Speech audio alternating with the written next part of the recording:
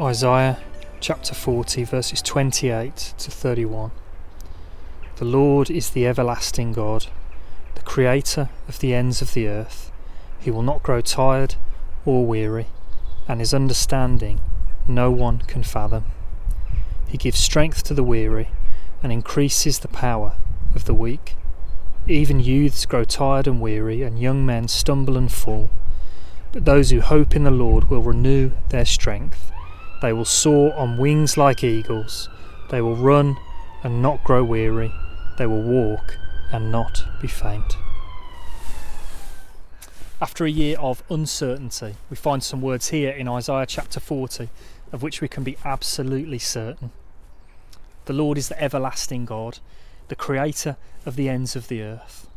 That means that there's no point in time where God hasn't been God. There's no place in our universe or on the face of this earth where God isn't God. We're then told that he won't grow tired or weary. His understanding no one can fathom. There is nothing that can sap God's strength. There is nothing that can make God tired or weary. And the way that God understands things and the way that God sees us and what's going on in our lives, no one can fathom or understand quite like God can.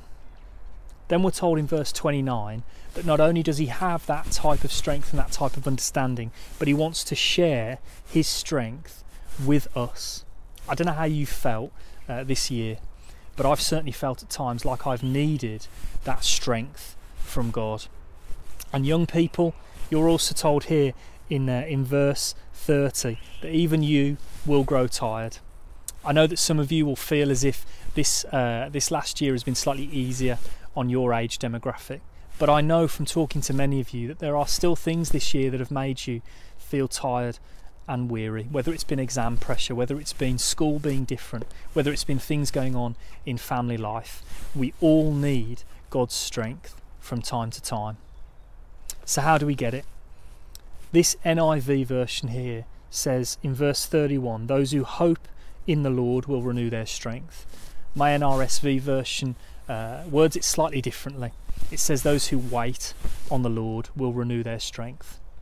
I don't know what hoping and waiting in the Lord looks like for you this Christmas, but it might be just going on a walk once a week and spending some time with God. It might be sitting still at home and just spending some time waiting on God.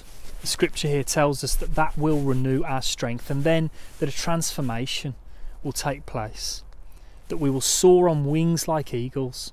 It says here that they will run and not grow weary. Verse 31, they will walk and not be faint. That transformation to go from feeling weary to soaring on wings like eagles. When I read this passage, I had this image of an eagle soaring up above the problems of the world and just seeing things in a different perspective, seeing the bigger picture. And I wonder if that's what some of us feel we might need at the moment, to see things from a different perspective, to see the bigger picture of what's going on and what God's been doing over the last year in our lives and in all sorts of other people's lives as well. So I encourage you to wait on the Lord this Christmas in whatever way that might look like and be for you.